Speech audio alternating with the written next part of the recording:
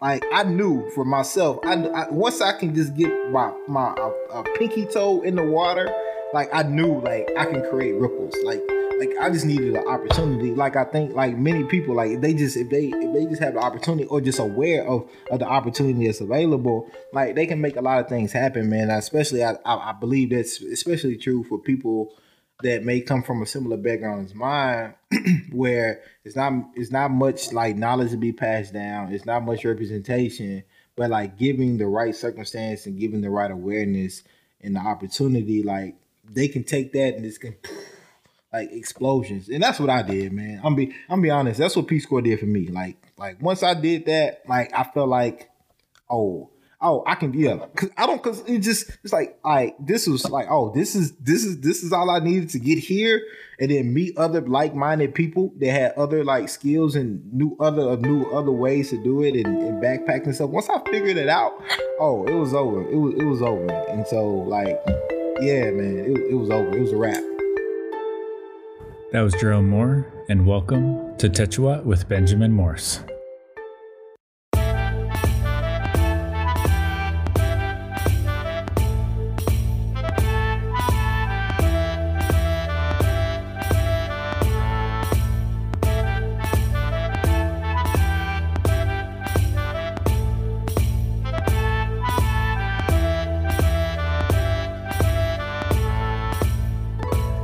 Hey everybody, welcome back to the show. I was recently talking to my wife and she was giving me a bit of a hard time about how some of my intros can be a little bit long at times and maybe occasionally redundant. So in the full spirit of seeking wisdom from those who avail invaluable feedback about the show, I'm going to try to make this intro a little bit more pithy. So my guest today is Jerome Moore. He is a retired Peace Corps volunteer. He also runs an organization called Community Changers in Nashville, Tennessee. And he's also the host of several podcasts. One of them is about travel and Black identity called Black Americans Making Their Mark, Stories Abroad. And the other one is called Deep Dish Conversations. And the reason why Jerome is the host of those two podcasts is really because he is a captivating storyteller.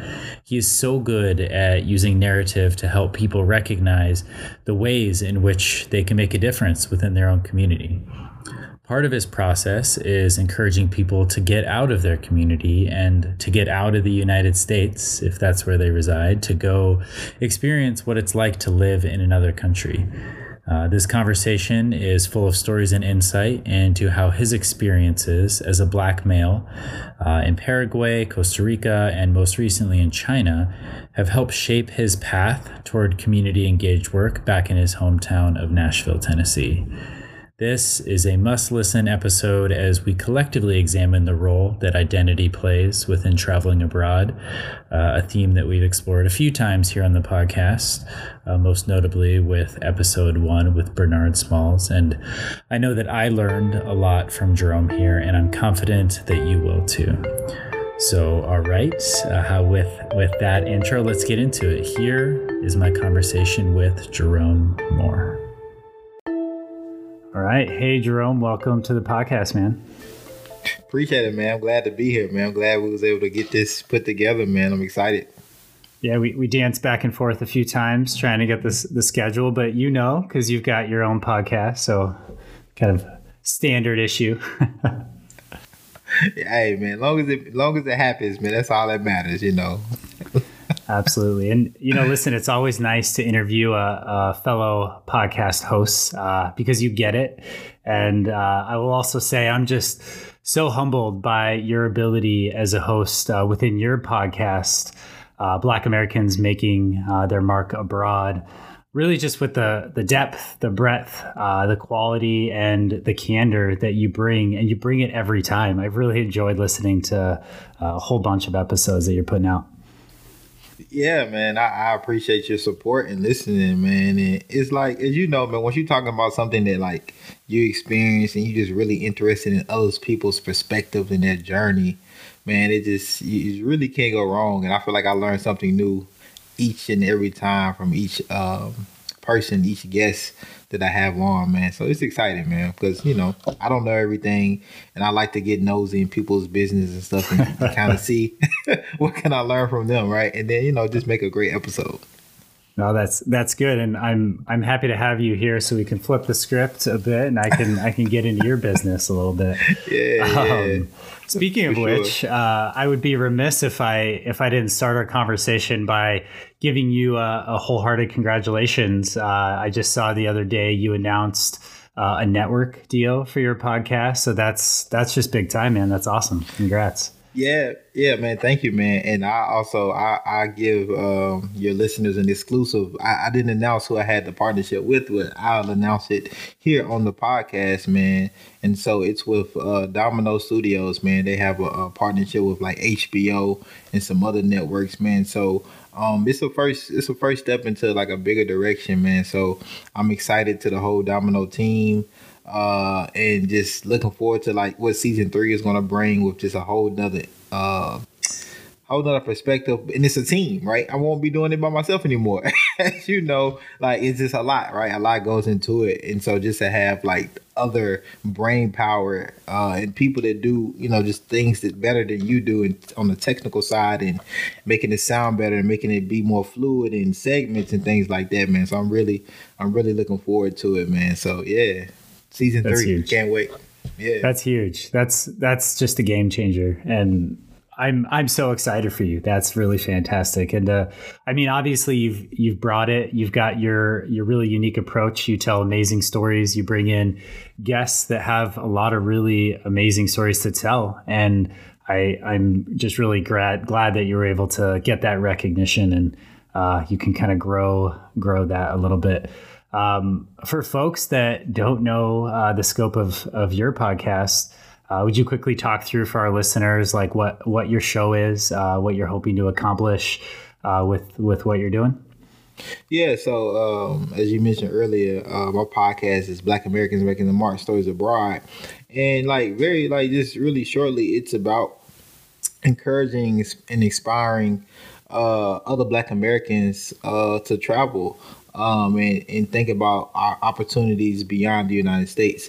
And it really just came from my my Peace Corps experience, which I know we'll talk about, and just my path and journey abroad, and, you know, just pretty much not knowing the opportunities that are available beyond the United States just because of the lack of information that I had around me, right? The lack of representation. And so I feel like it was just kind of like a social responsibility in a void. I feel like, you know, I could feel in that kind of traveling market with the lack of Black Americans that I've noticed, but also just in my own community, the lack of awareness around the opportunities that a person can have beyond the United States. And so we talk about those things. We talk about the journey. We talk about just the perspectives that people garner from their experiences, how it makes them change, gives them a new lens about them being an American, them being Black, them being from different areas, you know, whatever background they come from. And we just dive into that. And everybody's story is different, right? And so you can learn, you know, and I learn each and every time I have a guest on, because no one guest has the same journey, even if they lived in the same country before. It's all different. And, you know, we all leave with something different too. Once we live and immerse ourselves in these different countries and these communities and come back to the United States, if we come back, you know, some people, you know, stay, which is not a bad thing either. All right. And so, yeah, man, so it's empowering in a lot of ways. And it's very academia where you just learn about things I think you just typically can't, you know, read in a book or get on a television show and things like that. So you really have to either one have left the United States or spoken to someone who has left to be able to get some of these stories. I was so excited when I saw your podcast promoted through Peace Corps. I know you did a partnership with them to do a few Peace Corps focused episodes. And that's actually how I originally saw your content and reached out for this conversation. And I, you know, that in and of itself, I want to chat a little bit about how that came together. But, you know, listen, our podcasts are really similar, and that's what jumped out to me. But, you know, at the same time, they're worlds apart because of who we are and how we came up. And I've talked a lot about this on my podcast, but, you as a white cisgender male from a United States middle class family, my path into travel and tourism was privileged and remains that way today. And, I also want to say, though, within the same breath, that it was through travel and tourism that I explicitly started to become aware of that privilege. And it's really where I learned to navigate the world around me with a heightened sense of, humility and openness about how my identity impacts the way that I can move around this world. Right. And I've talked with a number of guests about that notion. But this is why I'm just really honored and excited to have you here today, because, in many ways, your podcast and the conversations that you're having with Black Americans on your show is breaking through those stereotypes and breaking through like white America's typical understanding of like travel and tourism and like what that means and how accessible those types of experiences are, like how normalized they are in those communities. And, you offer so many nuanced perspectives on how Black Americans experience living and working abroad. And I commend you for taking that on. Yeah, man. And if people can just get that from it, like if it can just help people, realize maybe, their own privilege. And we all, especially as Americans, right, traveling outside of the United States, a lot of time, we all have privilege just as Americans. And just recognizing that, even if it's different privileges, like amongst other Americans, just recognizing that, man, it's a beautiful thing. But also it can be, kind of a daunting thing if you feel like you're more American outside of your own country, in the United States, right? Which, many Black Americans, feel like, man, I feel like I get treated better as an American outside of America, right? And so just having those conversations and breaking that down, man, and it's powerful, but it's enlightening, and people can leave with a lot of gems. And I know for sure if it wasn't for Peace Corps, I would not be doing what I'm doing. But also, I don't think I would have had the opportunity to have the experiences that I've been able to have up until this point abroad, because like I didn't have the immediate family or community to be able to give me the knowledge or help me navigate how to even, live abroad or get opportunities abroad. Right. Unfortunately. And then I didn't have the finances just to say, hey, okay, this is a place I want to go live. And so let me just pay for it to go. So it was like, Peace Corps was a great combination. And I had the skill sets and I had the experiences to be, competitive, to be, accepted in the Peace Corps, which, a lot of people aren't either. Right. And so, I had a little bit of that privilege on my side, at least had the opportunities and the credentials of education and volunteer experience to be, competitive for to be a Peace Corps volunteer. So, yeah, so everything just kind of worked out. And, I just magically had the right criteria to be accepted. But yeah, man, thanks to Google, because I didn't know about Peace Corps either. Like I just had a drive, and I knew like I had to get beyond the United States and figure out what else is out there.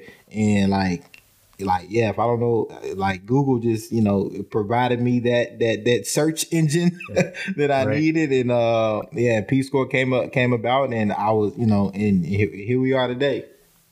Amazing. I have so many questions within that frame, but I definitely want to also kind of take a step back and stay true to the format. And I know that we had talked about Nashville, Tennessee, and kind of where you came up. Can you talk a little bit more about how it was like what it was like growing up in Nashville and kind of your early stages of life? Yeah. Nashville, like home is home, right? I think especially growing up as a kid, if you don't know how bad or how good your city really is until maybe you reach adulthood and you mature and understand like just social economic conditionings of people, right? And so but growing up, this is South, it's Tennessee, it's segregated, really, really segregated, and we didn't understand this. I didn't understand like these concepts, of course, growing up as like a preteen and things like that. This is just my surroundings. Like pretty much everybody around me was just Black, all the schools, my teachers were white, and things like that. But I didn't, I really, just really wasn't a lot of like white people around me in general. But that's the South, and it's just segregated. It just really wasn't much diversity, or whatnot. Until and so, but I grew up. I had a good childhood. My parents are divorced. Probably 50% of the population in the United States. And so you had that dynamic of, just two households or whatnot, mom and dad,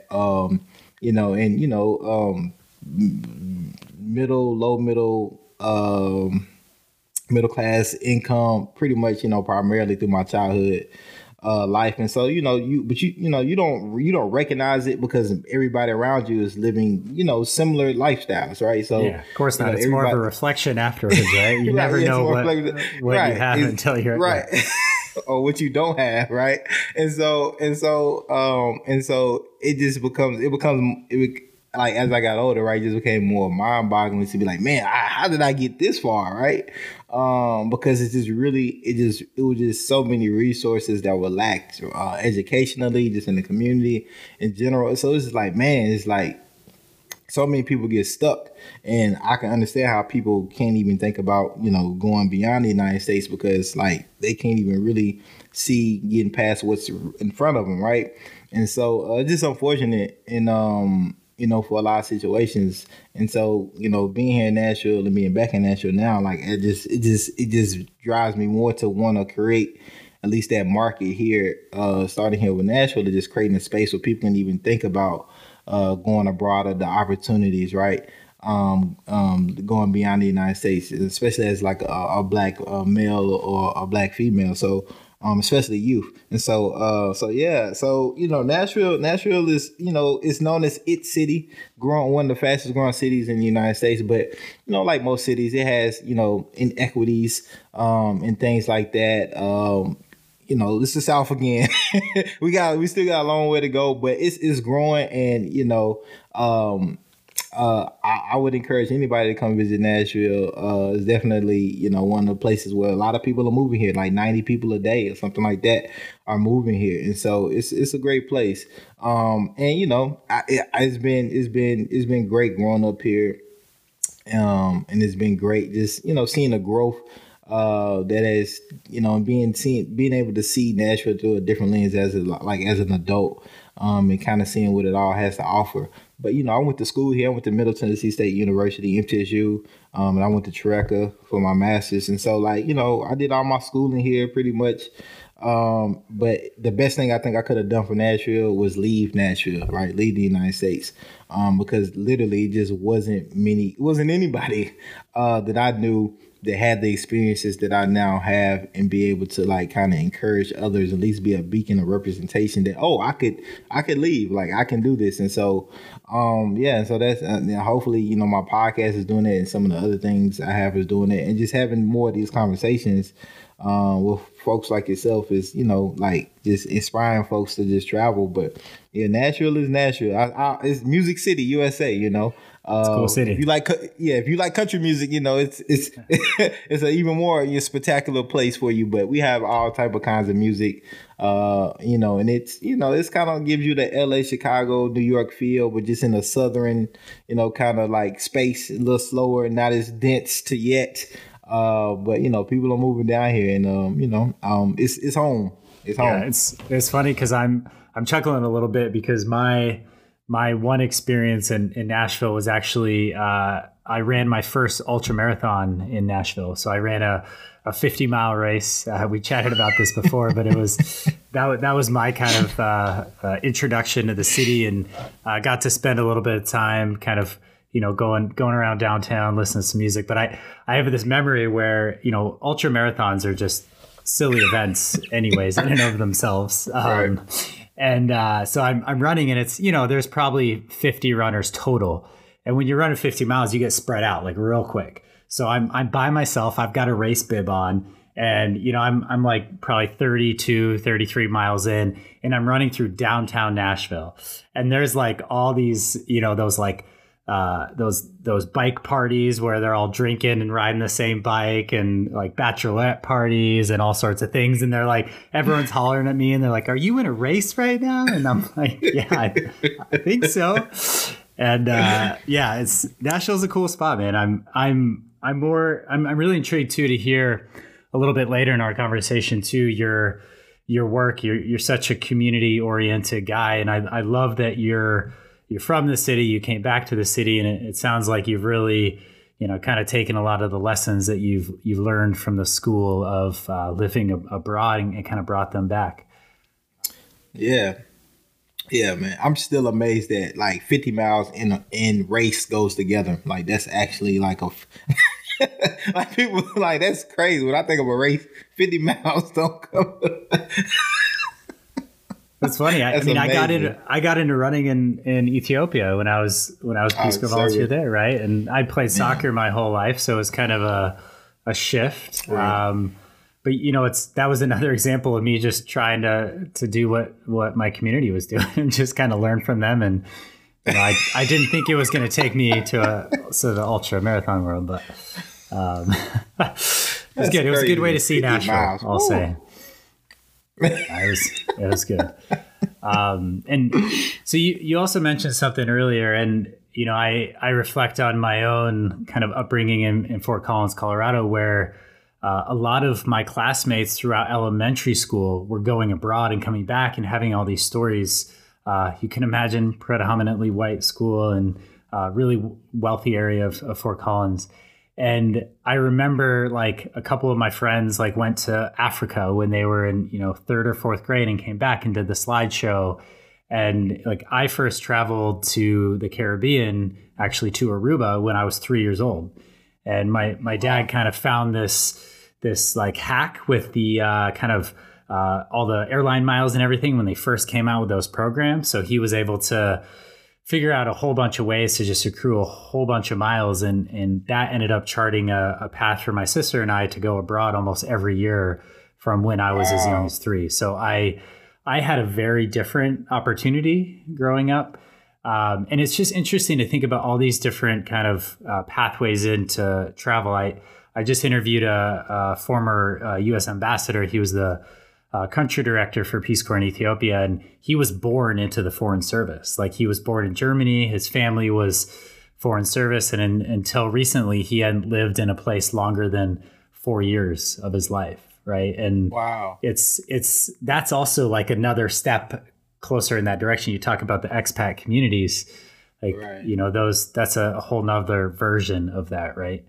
How did you first get into travel? Like, I know you mentioned that this wasn't a thing that was, obvious. Probably wasn't a trip to Aruba when you were 3, but man, look, I like seriously, like the only traveling, I guess, like I had done is my grandmother lived in North Carolina, like Raleigh, North Carolina, or Fayetteville, I can't remember which one. So we would go visit like her in the summertime. Me and my little brother just stay there like pretty much the whole summer. And then like I remember like taking trips down like to like driving to like Orlando, Florida and stuff like that. But like that was like when I was like 7 to 8 years old, something like that. But man, like honestly, like far as traveling and abroad, man, yeah, like as an adolescent or even like a teenager, like yeah, man, it just I had no idea like that I would be even doing something like Peace Corps or going about. I had no idea, man. I came into it like I think I was volunteering like after I finished undergraduate school. I was just volunteering, and I always also too wanted to learn Spanish, right? And I took some courses in undergraduate school, but it wasn't sticking. And so I was always like kind of fascinated with just the world and nature, and kind of just like has to be something more than just this, right? Like, and I think it was more just a venture, right? It wasn't even community like work. It was just like I just want a venture. Yeah. You're a seeker. Right. Yeah. And so I think that was kind of just like, I guess that will probably be like that inspiration or the bug that kind of like was inside of me. That's like, man, I gotta figure out a way, like, you know. And then just happened the way, which just happened to be like around community development, was like kind of just like the path that I feel like, well, I'm really passionate about this. I'm doing this. I'm volunteering. Like maybe there's a way for me to do this outside the United States. And then like I came across like a lot of different programs and stuff, but a lot of it was like volunteer based for like 6 weeks, and you had to pay, right, thousands of dollars. Yeah, and it wasn't like, you know, it wasn't kind of what I was looking for, as far as like a real in depth, like a long period of time. And again, I wasn't trying to pay. I needed something for free. And so yeah, so that, man, that was like kind of like really what kind of got me going, because again, like I didn't have like, I just didn't know nobody, man. Like literally I didn't know anybody that had lived abroad outside of like military, nobody that lived abroad, nobody that could tell me about any programs like Peace Corps and stuff like that.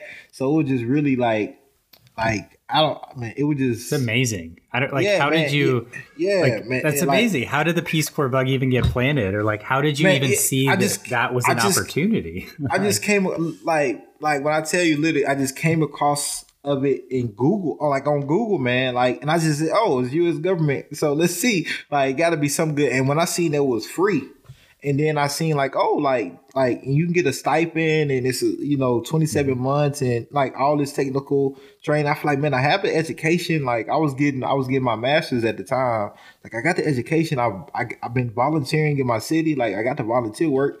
And so I was like, man, this must be it. And I feel like, and again, like it wasn't no financial barrier. And so I was like, cool. And so, and then it was like, even the stipend, I'm already broke. It ain't like I need to make a lot of money. Like I'm like, whatever, Yeah. And it was more the experience and everything that I was seeking, man. So like nobody around me, like knew what the Peace Corps was. Even I was like my mom, my dad, or anybody. Like didn't nobody know. Yeah. But like, come to find out, we have like a real strong return Peace Corps volunteer like group here in Nashville. And so once I found that, I think I went to like a meeting of theirs for like people who may be going and talk to some folks. Especially when I found out, like when I was being placed, and ended up meeting some people that was placed in Paraguay as well. So like they was able to connect me pre-departure to with some folks that was already there. That they serve with, or that just have lived there. So like it just all worked out that way, man. But that's unreal. Like yeah, man. It's like it just like sometimes I still don't know how it happened. Like it just happened that way. Yeah, and Peace Corps is one of those things too that I think there's probably like a small percentage of volunteers that like are aware of the organization. Maybe they had a parent serve in it. As a Peace Corps volunteer, and they kind of grew up knowing that was an option for them. But most people have that, like, I stumbled across this story. And, I had a recruiter speak in my class, an undergraduate at Colorado State. At the time, I was like, no way, dude, fuck that. There's no way I'm going to go live 2 years abroad. I was 18 years old. It wasn't even a thing that was on the map.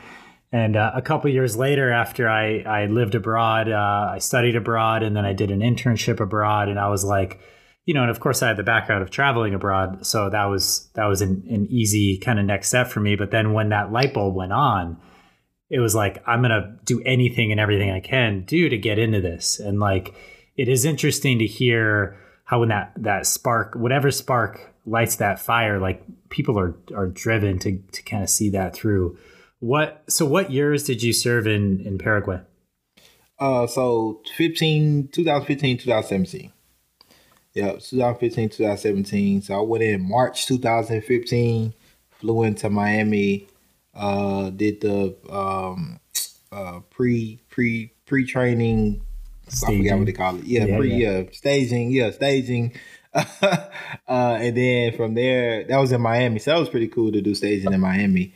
And then from there, flew to Paraguay, man. Well, it was a direct flight for Paraguay. So, yeah, man, and it was life changing. Like, what was your sector again? Community and Economic Development. Okay. Yeah, CED. Cool. Yep. And how big was your group?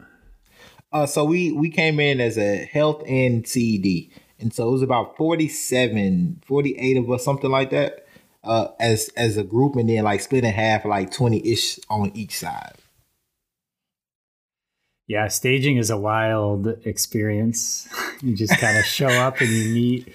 Actually, one thing that really struck me from one of your conversations with one of your guests, Tim Campbell, he told a story about his staging experience. I believe he served in the Gambia, and like showing up and just like, you know, being the only black guy walking through the lobby and nobody paying any attention to him. And then he just showed up and he was like, I've never been around this many white people in my life before. And like what's going on? And then just like his story of like, just kind of the notion and the tone of like white saviorism that early on in his experience is just such a powerful like sentiment, I think, of the challenges of not just Peace Corps, but international development in the colonial history that our world faces. But I don't know, like, what were your staging experiences like? Was it different? Similar? Yeah.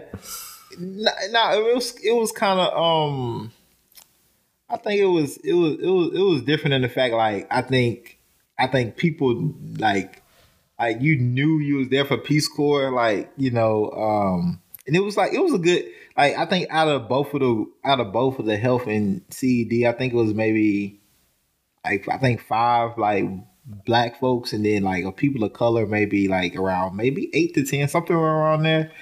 So it wasn't many, but it was an experience, like, you know, like I didn't feel like I didn't feel like an outlier, like, man, I really don't belong here type of thing. It was just like, it's like, man, I'm here. I'm ready to get to Paraguay. But then too, man, I just think, you know, people's personalities can kind of shape the experience too. Some people are observers. Some people like to, you know, kind of get in there, like sociable right off the bat. And so I'm like a mixture in between, or whatnot. And so, man, it was really good. Like, you knew people was different, and then like at that age too, just depend like on people's maturity. Like I went in knowing like, hey, it's gonna be a honeymoon stage. Like people, like I didn't expect people to be BFFs. Yeah, you had a master's degree. You were like, a seasoned. Yeah, I was like 20. So I was going on 25. So I would have been. So I was 24 at the time, but I was turning 25 that July.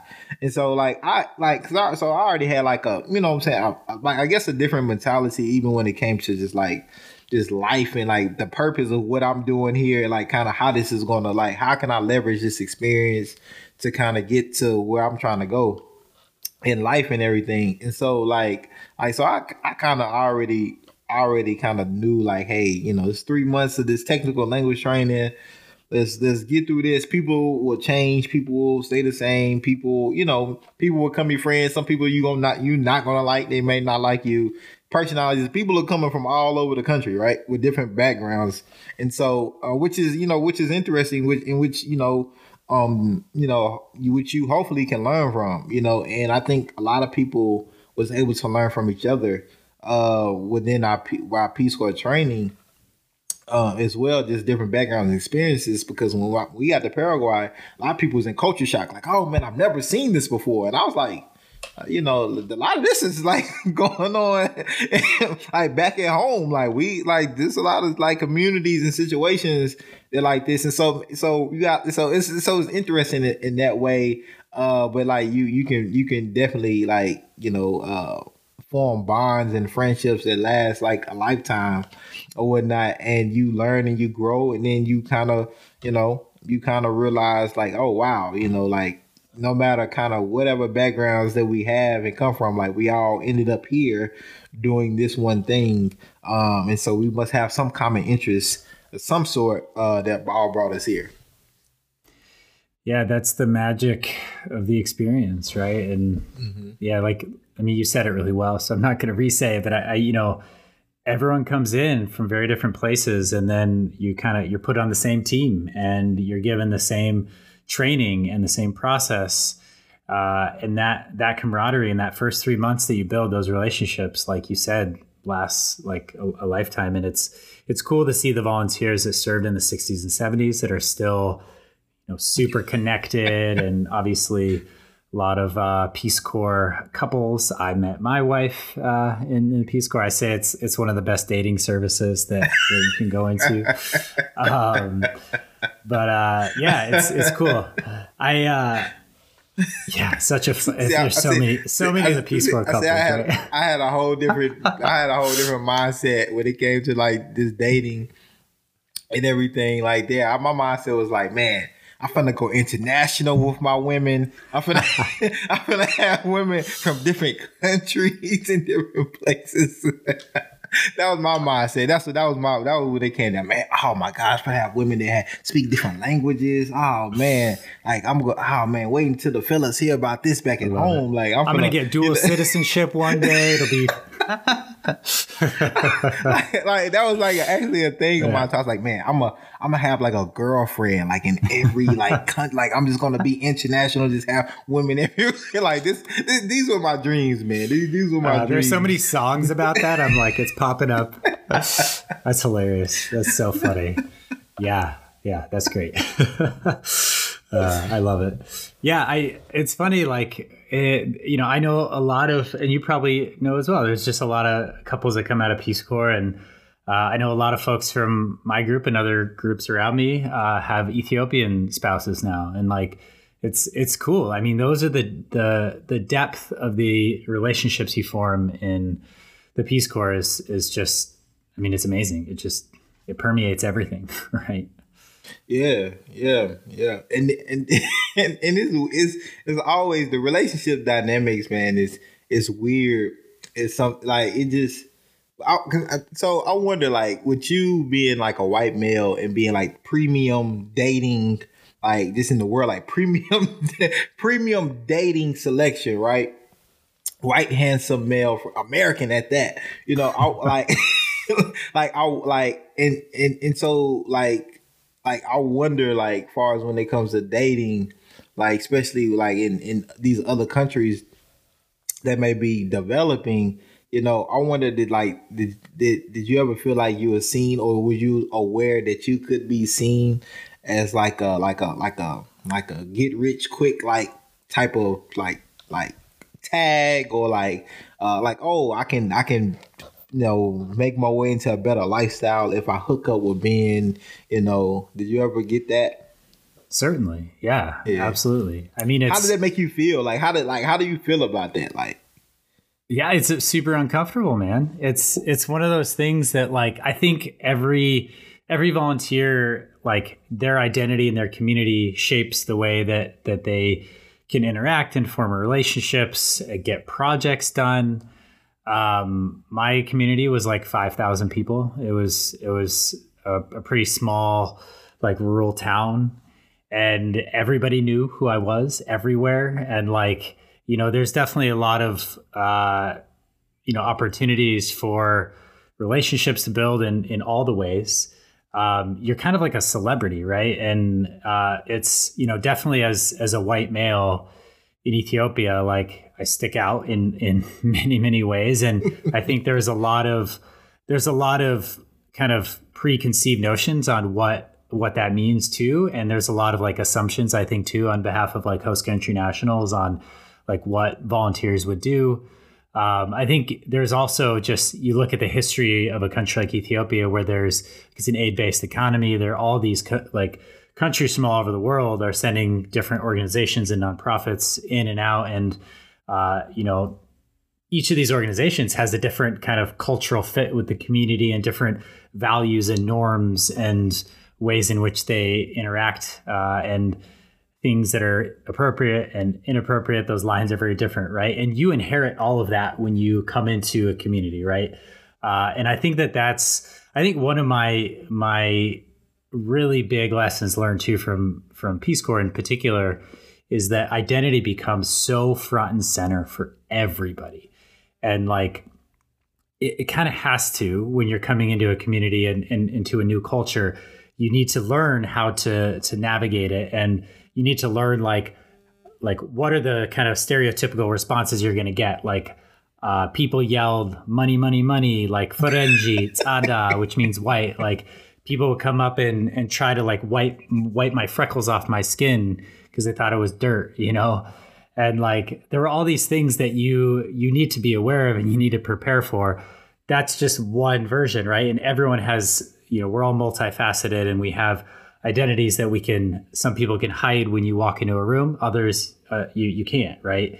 And that was one of the things that I think in the beginning of our experience, we really talked through all these different identities and like, well, what does it mean to be an Asian American volunteer going into a community in Ethiopia? Like, here are the things that you can likely expect, right? And just to try to understand what that experience is going to be like.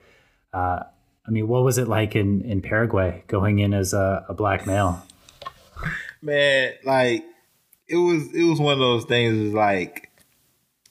It's like you get the whole, nobody thought, and again, this is my first time abroad, right? And so I'm growing and learning at the same time all of these like misconceptions, stereotypes, and things like that I didn't really know like people had, right? And so just the fact that they didn't even associate my blackness with American was like, wow, like, oh yeah, we are in the United States as well, and they would say, oh, maybe Afro-Brazilian, from Cuba, these surrounding countries, Colombia, where they known to have like darker skinned people, right?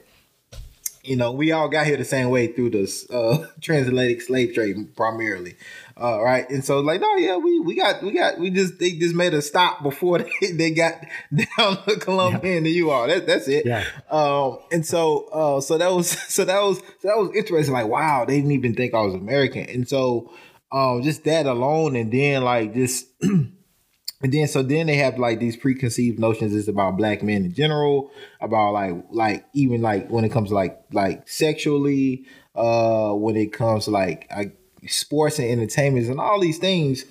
And it just like when you're in the moment, you're like, wow, like no, like not all of us can be 6'6" and be Michael Jordan or these type of things, or be Jay-Z or 50 Cent, be like these type of things. So it just is just really amazing.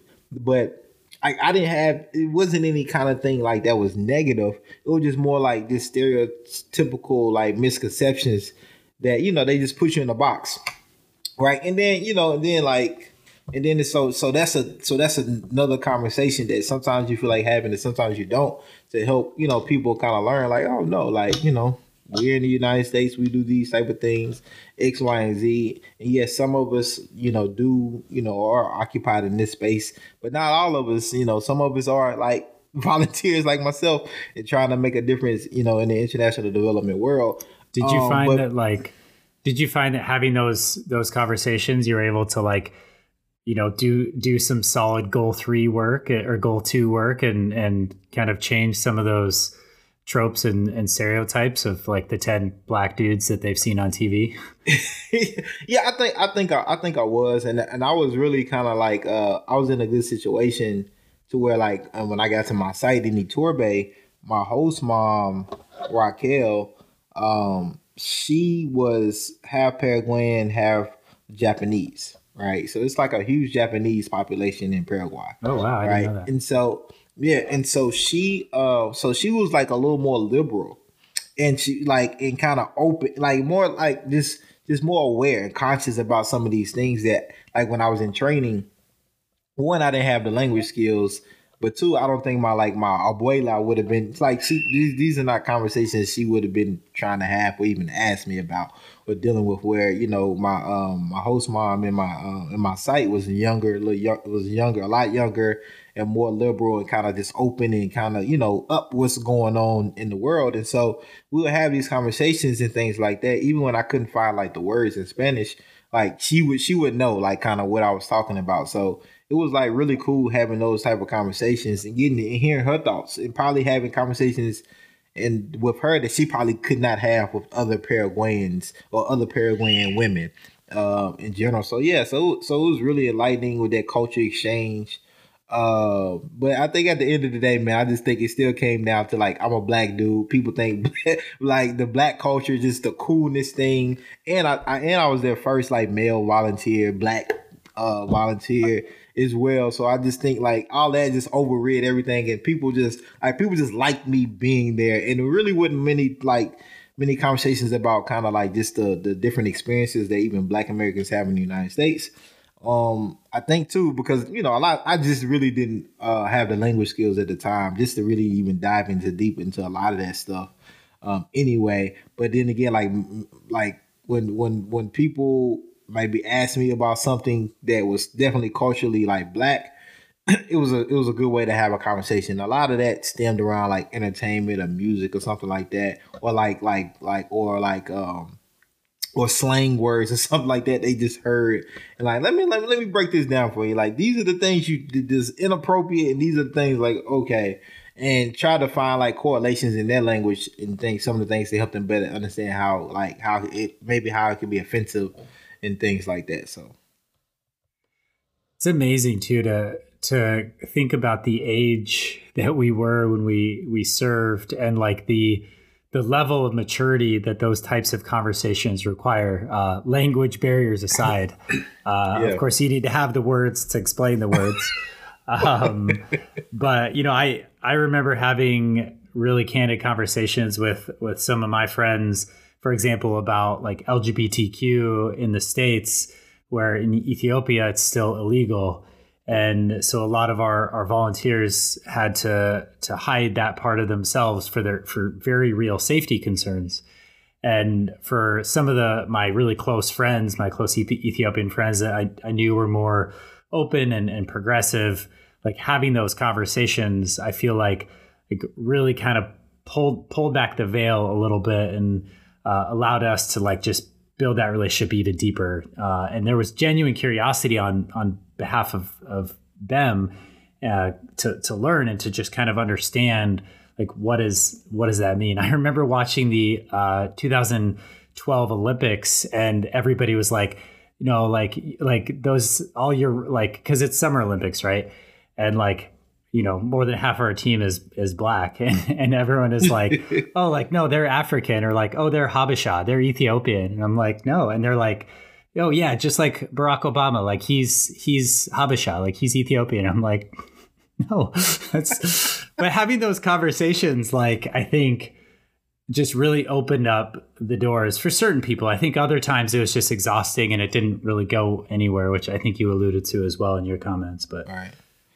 Yeah, man, it's fascinating, man. Like how like other people in other countries can totally just like kind of just miss that in a way. But then again, I think about like my Americanism. Like, hey, like is that me being just a privileged American, just assuming and thinking that everybody should know like that? There's Black people in the United States, right?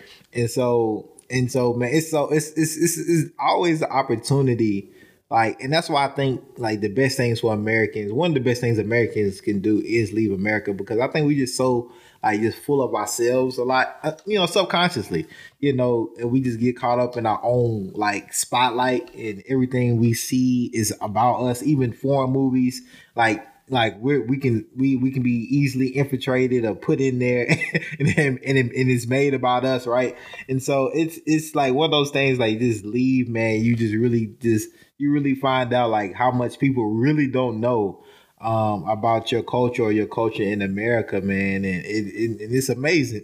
And it's amazing. It humbles you, like, oh, you don't know. Oh, okay. And you can't get offended about it, right? That's one of the things, like, I think Peace Corps helped me like understand of like just like we're not learning the same things about each other, right? We just not. And therefore, like, they may say something and not know how it's meant because they just really don't know. And you have to like take it as such, and then take the opportunity to break it down. And maybe they take it and understand it, and maybe they don't. But like, like you just can't expect everybody to just know the things just because you're an American, or know everything about America. And so like just having that perspective and just being able to learn and grow as a person, like traveling in Peace Corps really helped me like mature in that aspect, which I don't think like it's hard to do if you just stay in the one place your whole life, or even one country in your whole life. It just is really difficult to do, I believe. Yeah, I mean, you said it perfectly, Jerome. And I think like travel just holds up this really interesting reflective mirror, and it gives you a way to reflect on yourself. Like, you're gonna know who you are real quick when you're dropped into a new community, and you're basically a toddler. You got to learn how to talk. You got to learn how to go to the bathroom again. You got to learn what food is safe to eat, what food isn't. So everything is new. And you learn real quick, like what lies you've been telling yourself, like how much you've been bullshitting yourself on how awesome you are, and also like you nailed it too. Thinking about like patriotism with air quotes, and like Right. American exceptionalism, and just whether it's overt or whether it's kind of subconscious and just kind of an assumption because it's drilled into us from a really young age. And like you said, media and pop culture and everything shapes that perception around the world in ways that are even beyond my understanding today, right? But you walk into all of that, like you inherit all of that as a volunteer, and it's your ability to understand and recognize that those things exist and try to like work past it and work through it. Wherever I think the effort, the juice is worth the squeeze sometimes, not always, but sometimes. Yeah, I agree. Yeah, and it's like, and so and that's another thing, like, and I guess that's one of the things, like, I guess like Peace Corps is a balance of, right. It's like who's benefiting the most from like the volunteer service there, right? And I would, I would say like probably the volunteers probably benefiting the most, or I put like this, depending, because I think everybody use their experiences differently. I think if we had the way and you had the volunteer that like maximizes the most out of their Peace Corps experience, it's probably going to benefit more as an individual than like a community would from them being there, right? That's my opinion. Which I think is okay. Which I think is okay.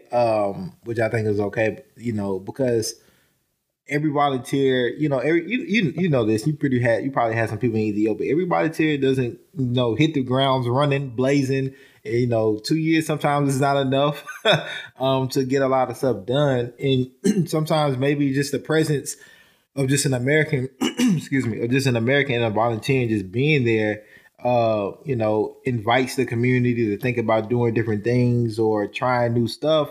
I think that's part of it too. And then just sometimes like some projects just don't go well. Some projects do, but I think the growth of the volunteer, if they're in the right mind and uses their experiences in the right way, I think probably benefits most as an individual than Peace Corps. Some people have a problem with that. Some people, don't. It's just one of those things. I don't think it can ever be really solved per se. I don't think there's no like kind of like infinite solution. But I tap my hat off to Peace Corps and the opportunities it provides, especially people like myself, who is no way in hell. There's no way that would be able to, afford and or know about or be able to be in a situation to garner those experiences and to grow, to potentially make, communities better, whether, domestically or internationally. It's well said. And I totally agree with you. And I think, my opinion aligns pretty directly with yours. I think that Peace Corps certainly has opportunity to reform in certain areas and to grow and to change, particularly in the demographics of who serves, the relationships in which we have with our communities, and trying to balance some of that power dynamic that is so incredibly asymmetric. And there's a lot of examples of that. But I also am such a strong believer in the organization for really both the volunteers' benefits, but also, I mean, there are so many amazing stories that have come from the impact on the community. And it is interesting. I've couple other podcasts episodes. Dan Baker worked at Peace Corps for over 20 years. I just interviewed him a couple episodes ago, and talking through the three goals of Peace Corps and really like taking a deep look at goals 2 and 3, and a lot of people think about that question like, well, is Peace Corps an economic development agency? Like, is this an international development agency? And like, what are those metrics and what are those evaluation kind of tools on the back end, and how can we point to that impact? I think that's a really valid argument, but I also think the goal 2 and 3, in many ways, like you could almost flip that, and it's almost like more important for a lot of volunteers' experiences, because those relationships ultimately are the things that persist over time, and I think have the most deep and impactful outcomes of a service. And I've really thought a lot about this and the relationships that I have in Ethiopia, and I definitely think it's the most selfish thing I've ever done in my life. I got a lot out of it, and I'm still getting a lot out of it. But I also think there was a lot that my community gained as well from having me there, and probably in a lot of ways that I'm not aware of, right? And I think that's the other piece, is you may not know the impact fully that you had on your community, because the 10-year-old that you taught how to solve the Rubik's Cube, you may never talk to them again, but that might have been some sort of, moment for them where they grew into something that was a seed, right? So it is interesting and definitely worth a debate or two. Right. Yeah. Yeah. I think like, even with that kid that maybe 10 years old with the Rubik's Cube, I think that same effects happens to volunteers, right? Even once you leave that site, whether you had good moments or bad ones, like it affects you in some type of way that helps you grow. And because everybody doesn't finish their Peace Corps service and have just high-end reviews about Peace Corps. Like some people like, hey, I really didn't like my service. It was challenging. It was this. It was that. I wouldn't recommend people do it, right? And so those, it's life, and people also just gotta, I think too, we all have to take accountability of our personalities and who we are that contributes a lot to, what our service is or isn't, and the relationships that we form or don't form. And I think, I think I went in kind of knowing, at 24 years old, I went in kind of knowing like how I was going to use this experience to further my next steps and kind of the impact I wanted to have, not for myself, but for community, because I like, hey, this is the lane I want to be in. I want to focus on community and economic development. This is getting me a, first class, world class lesson in the education on how to do that, that I can bring back to my community, where a lot of people go in and not know, like kind of don't know themselves. Right. And then don't know what they kind of really want to do. And I think that could make or break somebody's experience, where they could help them realize, or they can help them like maybe not be as effective in what they want to do, because they just trying to still figure out who they are, right? And so that's why sometimes you see people do their 2 years and then they go work at Trader Joe's and live happily ever after, right? And then you have other people that like that go on and work in other, work at universities, start a podcast, do all these other things, right? And so it's just a toss up, man. It's just a toss up. It's just a toss up. So your service was interrupted. Yep. My service was interrupted.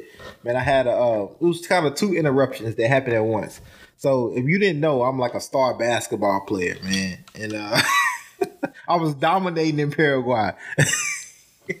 But also like just in high school and stuff, man, middle school, high school, like all city, all that good stuff. So man, I end up like having like a tearing of like a ligament and like in my ankle. And so you know how Peace Corps medical is, man. You have to go through all this stuff. I had to have a boot and everything. And then at the same time, I had a family emergency here. And so I thought I was gonna be able to just come back to Paraguay. But with my ankle in the family emergency, they would not allow me to come back. Because I've been out of sight too long, right? Been out of the Right. country too long. But I ended up going back anyway, like right, like when like in 2000, at the end of 2017, I came back. Was able to watch like everybody ring the bell and everything, seeing everybody because I was in contact with Cool. people the whole time. Yeah. Like, Yeah. like I never Yeah. left. Like I was in contact with people the whole time, like I never left. And so yeah, man. So they still honored me and everything. So it was real cool. But I think like a lot of that had to do with like me as a person, my personality, like the work I was doing, and then just the like when I came back home, I was still in the community working, right? And then like was always in contact, and then like went back Yeah. and stuff like that, man. So I just think stuff like that, like just like who you are, I think in the relationships that you build with Peace Corps and the people that work in Peace Corps, like it makes a huge difference. And I say that too when I went to Costa Rica and I lived in Costa Rica for a year, I reached out to the embassy. You know, they check my I said, hey, Peace Corps volunteer Paraguay. They check my background and everything, and I was able to liaison some things between the community I was working in Puerto Jimenez in Costa Rica with the U.S. Embassy, and got like an American corner, like so, just like this that That's like awesome. it just yeah, man. So it's just like I knew for myself. I once I can just get my pinky toe in the water, like I knew like I can create ripples. Like I just needed an opportunity. Like I think like many people like if they just have the opportunity or just aware of the opportunity that's available, like they can make a lot of things happen, man. Especially I believe that's especially true for people that may come from a similar background as mine, where it's not much like knowledge to be passed down. It's not much representation, but like giving the right circumstance and giving the right awareness and the opportunity, like they can take that and this can like explosions. And that's what I did, man. I'm be honest. That's what Peace Corps did for me. Like once I did that, like I felt like You're like, I got this. Oh, I can, cause it's like this was like, oh, this is all I needed to get here, and then meet other like-minded people that had other like skills and knew other ways to do it and backpack and stuff. Once I figured it out, oh, it was over. It was over. Yeah. And so like, yeah, man, it was over. It was a wrap. And you spent some time in China too, right? Yep. So I spent like after Peace Corps, I was able to live in Costa Rica and was a director for education and community development in Puerto Jimenez, and then did that for a year. And then I went to China and was a startup director for a community development center in Xiamen, China, and I was there for 2 years. So I just came back in October 2019. And during that time in China, I was able to meet some people that had some projects going in the Philippines. So I was actually went to the Philippines for like a month in Bacolod, Philippines, and worked on some projects there, community development projects there with some youth, with some kids, man. And so like, yeah, man, it was like, and none of that like I would not been able to do any of that or be aware that was possible without my Peace Corps experience. For sure. Like for sure. Yeah, I love how excited you're getting. Like I can tell you're so I know you're good at this work, even though I haven't worked alongside you. I could just tell, obviously you have a great track record. But like I can just sense it in your voice, the way you're talking about it, and like the really genuine connection to those communities. And like I really love that. And it's cool that you were able to take away that like, man, if I can do this, I can do anything mentality. But then you put that into practice. Like, I think it's one thing to have that epiphany. It's another thing to just keep putting your neck out there and just trying over and over again. But that's cool. So bring us home to Nashville. So what's up in Nashville? What was that transition like, and what are you up to now? Yeah, so coming back home, man, it's always like a bittersweet. It's like it's sweet because it's home, it's familiar. Like you get to eat all your favorite foods, see your loved ones, see your friends. But then it's like bitter because it's like you done been around the world. You done seen all these like amazing different things, and like just the challenge of even just adjusting and learning new things and stuff like that, meeting new people, totally different backgrounds. Like living in China, man, I think it was the most diverse place I've ever lived. Like people just all over the world is in China. Literally just all from each continent, like everywhere. Right. I gotta go someday. I've never been. Man, it's crazy. Like it's crazy how many different people are just living in China, like either going to school or working. Like I've never met this a melting pot of just different people nowhere else in the world that I've been. And so it was just amazing. So just coming back home is just bitter because you kind of know the routine. Like it's not much has changed, right? And then it's like your perspective is different than most people. Because like, still just people are here, right? Most people are still like just here. And so most people still haven't had the experiences that we've been, blessed to have. And so their thinking and perspectives are still, kind of in a certain, it's limited. I would say it's limited. And even talking to some of my friends and my parents, it's still like just like conversations could only go so far for a real long time, because it's like, I just been in a whole nother mode of thinking and all these things and stuff like that. So it's like it's a different type of culture shock that you have to like adjust to, than just like your physical surroundings. It's like literally an intellectual culture shock, like adjustment, like you have to make a lot of times. And so when I got back, my now fiance, she got pregnant. And so like we had a baby come in, and so which is exciting. But then then the pandemic it was coming as well. So yeah, you came back in October 2019. Yeah, you were like getting right out of China right before everything right hit the fan, right? Yeah. And so not knowing none of this was happening, right? And so I got right back into the community, like one of the community organizations that I contract with now, NOAA, National Organized for Action and Hope. They found out I was back and wanted to bring me on board to do some community organizing.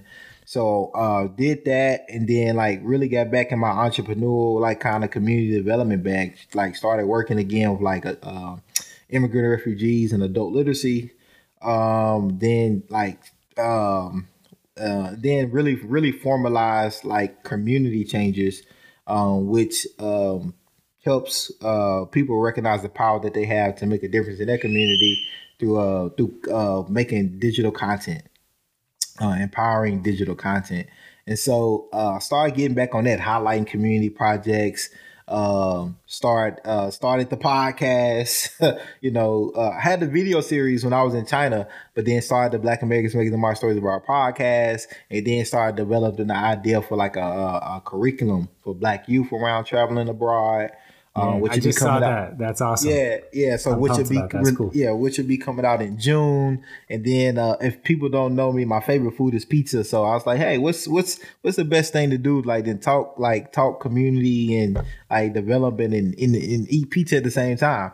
And so I was able to get us a sponsorship deal with Deep Dish for Deep Dish Conversations with Gino's Eats Pizza, based out of Chicago, but they have a branch here in Nashville. And so we're finna get ready to shoot season 2 this summer. But we shot season 1 with 6 episodes, which did really great.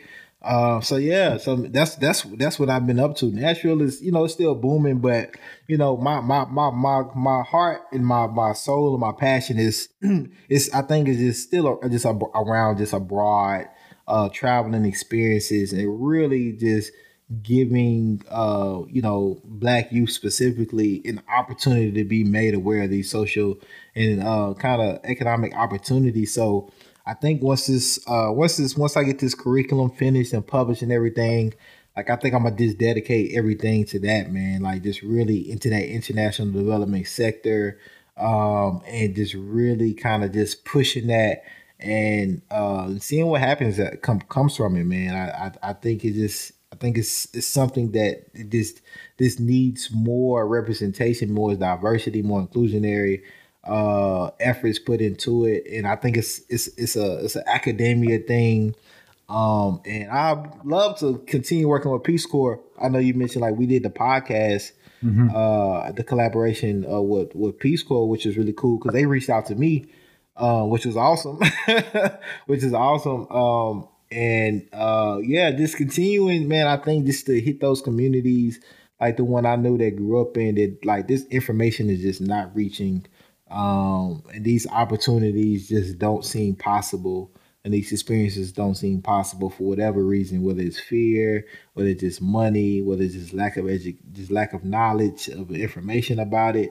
It just really hit that, man. And if I can just like inspire and introduce the idea, just kind of be like a beacon of like hope, man, that'd be great for me.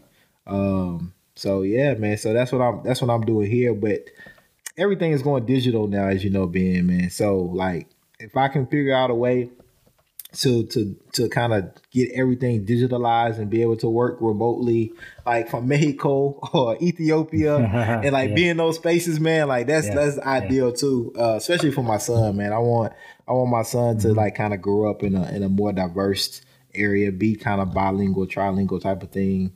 And it's really hard to do that here in Nashville right now. And so I just figuring out those things, man. But like for at the moment, that's what I have going on, man. And just connecting with people like yourself, man, and just having these great conversations and just building, man. I want to empower people. Like that's what I want to do, man. Whatever I'm doing, like I want to be able to help people just build power for themselves and for their communities.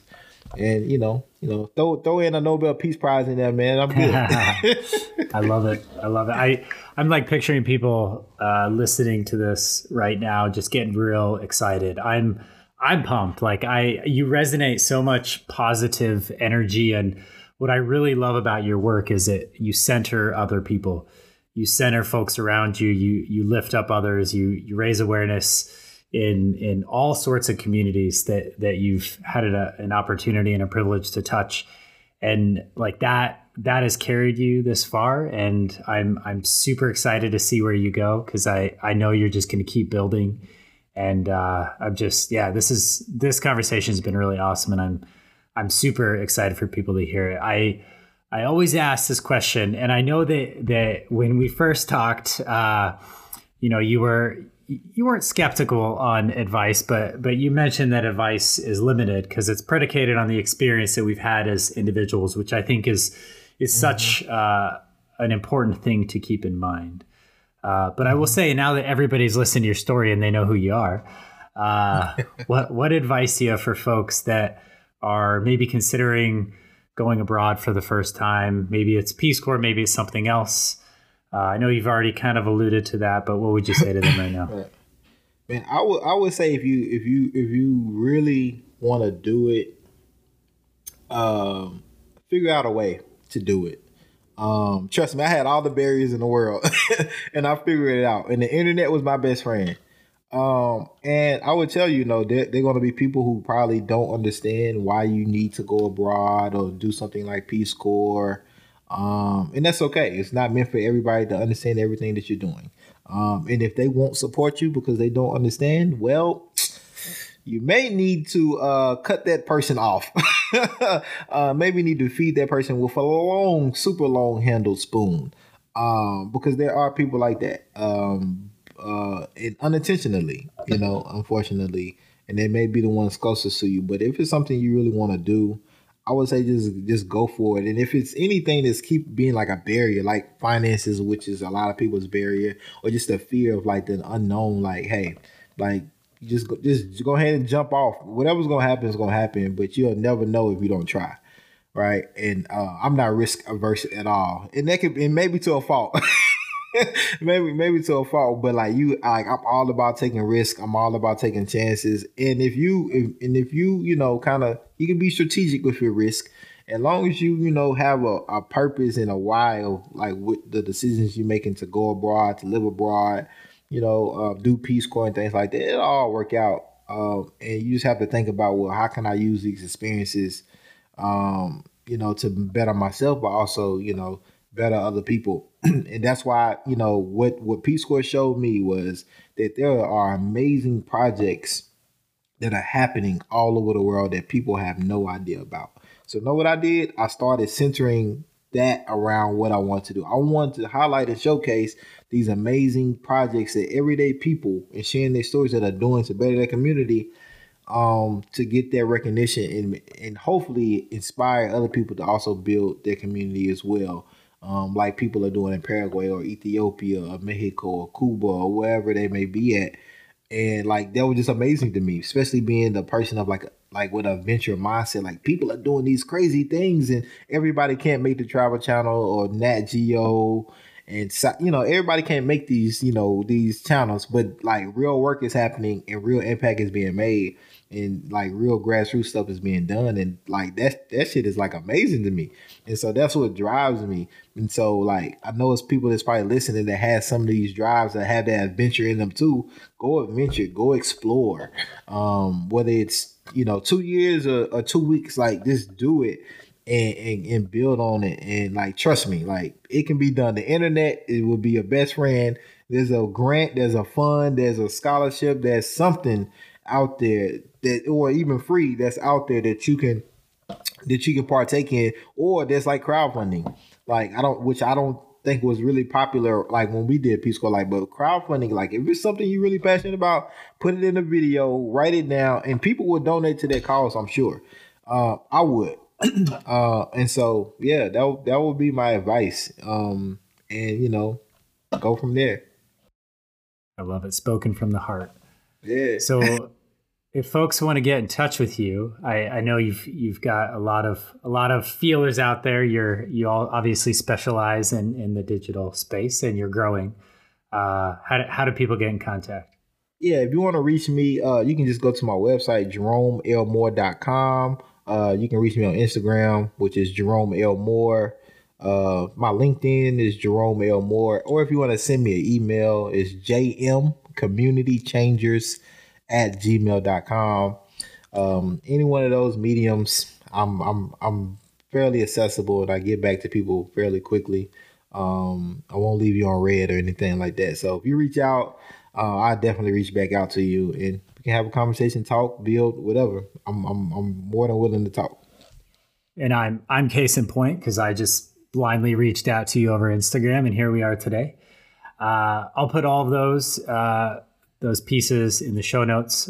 So for folks without a pen and a paper right now, they can take a look there and get in contact. And I would definitely also encourage everyone to jump into the Black Americans Making Their Mark Stories Abroad podcast. You've just been doing some amazing work there, and excited to see where that goes. Awesome that you got that deal, and I hope that opens up doors, and I hope that you continue to grow it. And best of luck with Community Changers and your youth initiative, and really just everything that you're doing. Keep up the good work, keep resonating the positivity, and keep pushing the boundaries, because you're doing super awesome stuff.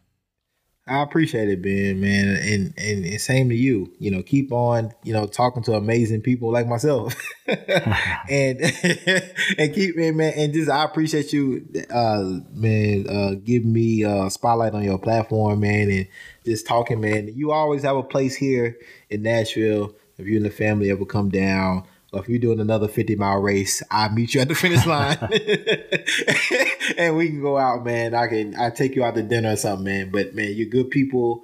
I encourage people to subscribe to the podcast, share it, continue to listen in. And man, yeah, this is amazing, man. I appreciate this. Yeah, dude, I hope our boys can play someday. It'd be good. Rough each other up a little bit. Yeah, man. Boys will be boys. All right, man. Well, thanks again, Jerome. Appreciate it. All right, you too, man. Appreciate it, man. All right, peace, man. All right, Jerome Moore. What really strikes me about Jerome in this conversation is he has such an amazing and genuine connection to communities in which he lives. And I think it's obvious when we talk through the Paraguay example from his Peace Corps service, but also his time in Costa Rica, which we didn't get to talk about as much as I would like. So we might have to have him back on the show to talk about that experience a little bit more. But then also in China, and then of course back in Nashville, Tennessee, where he resides today. And I think it's truly inspirational and quite amazing that he is able to foster community in all of these different places. And I think it's apparent that everywhere he goes, he learns from that community. And then the next place that he lives, he's, applying those lessons learned, and he's really building on years and years and years of being a seeker and being a student in this space. And it definitely shines through in conversations like the one you just heard. And I'm just so excited to see where Jerome goes with not only his podcast, but his Community Changers organization and all of the ancillary projects that he does through that work. Another congratulations to him for getting a network deal with Domino Studios. I think that's a true testament to his format and to his ability to, bring in the right guests and have really fantastic conversations that inspire. And the other piece I think that jumps out for me here is, by authentically sharing the stories of Black Americans traveling abroad and really diving into the details of what those experiences were like in various countries across our globe.